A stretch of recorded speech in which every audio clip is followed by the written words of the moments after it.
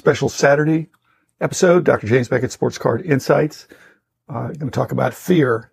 Thank you to our sponsors, Topps, Panini, Upper Deck, Heritage Auctions, Huggins & Scott Auctions, Mike Stadium Sports Cards, Burbank Sports Cards, Beckett Media, Beckett Grading, Beckett Authentication, as well as ComC.com. Fear can be a great immobilizer.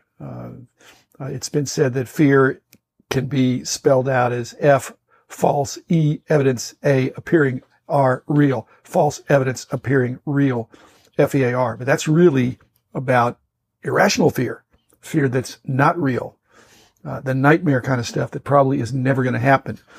But some fear is legit, is debilitating, and in many cases needs to be overcome. If you're in business, you're going to be taking risk, and you've got to be able to deal with the fear of failure. Now, I actually had a friend, a very close friend, who I'm convinced was actually more afraid of success than failure. He was more comfortable with taking less responsibility.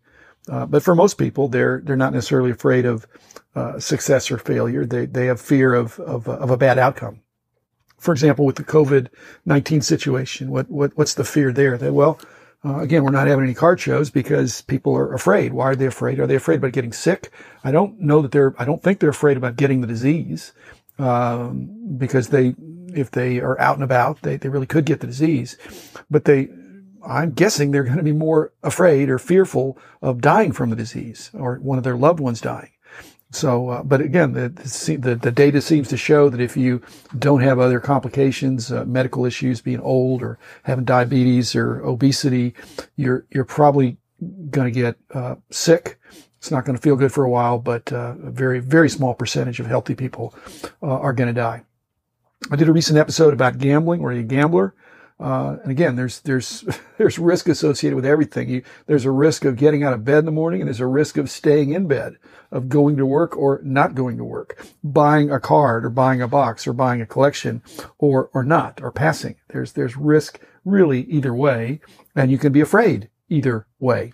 I did the episode about gambling that, probably the problem with these inveterate compulsive gamblers that have problems, they're too optimistically discounting the risk and the fear.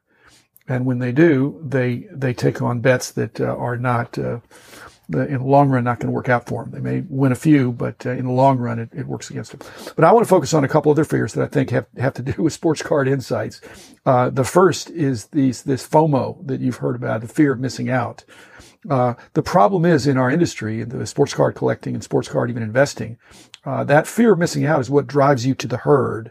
And I've mentioned that, when you're doing what everybody else is doing, that sounds great. You're not going to miss out, but, that's not always the best way to, if you want to have better returns, you do what everybody else does. And even especially if it's afterwards.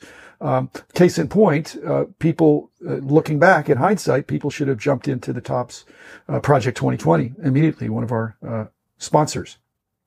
He would have made a killing, 1,000% within a month.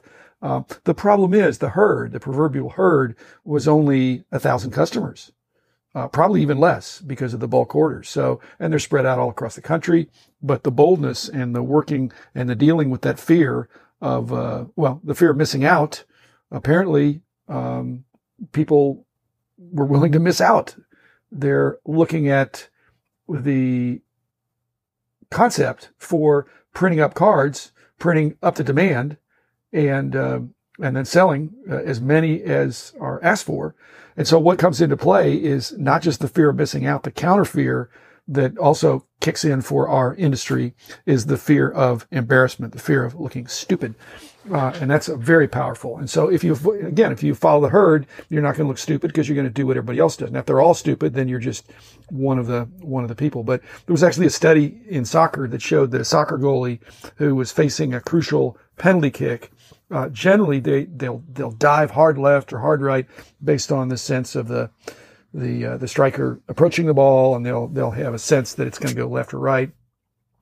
but they've done studies to show that just staying put can be the best, the better strategy. But it just looks bad. It looks like you're being passive, and it can be embarrassing if you're just standing there and somebody popped it in the corner and you were just waiting in the middle for an easy down the center. But if you're diving left and diving right every single time, then the penalty kicker can just say, I'm just going to go right down the middle. So fear of embarrassment has trumped fear of missing out for most of our industry when it came to pulling the trigger on this Topps Project 2020. I'm going to talk about that a little bit more later, but in hindsight, did it look too expensive? It's $20 a card. But the same thing can be said for any new product or box release of an exciting sports card product. That's why breakers do well, because they'll mitigate that risk. They'll spread it out, and you're not having to buy the whole box. You're able to buy the portion hopefully that you're interested in. So the moral of the story, if you're a collector, if you're a hobbyist, I hope you don't struggle with fear. I hope you're enjoying. If you're too fearful, then your bets are too high, or you've got too much riding. Now, if you're in the business, you should be careful. You should be cautious. If you have nothing ventured, there's nothing gained. It's pretty easy sometimes. It depends on what kind of personality you have. You may need to evaluate your fear based on a worst case scenario. But if you're a pessimist, you can already do that. You maybe need to be evaluating your fear based on the best case or a more reasonable case scenario, and then lean into your fear if that seems to be prudent. And then just enjoy. If you're not having more winners than losers, then you're probably not going to stay in the hobby very long. And I hope you do, but do not put your physical death or economic death on the line. Enjoy, lean into your fear, and have a great time on a hobby that the risk is part of the fun. And we've sure been on a winning streak lately where we've had a lot more winners than losers. So thanks, listeners. Be back again tomorrow or on Monday with another episode.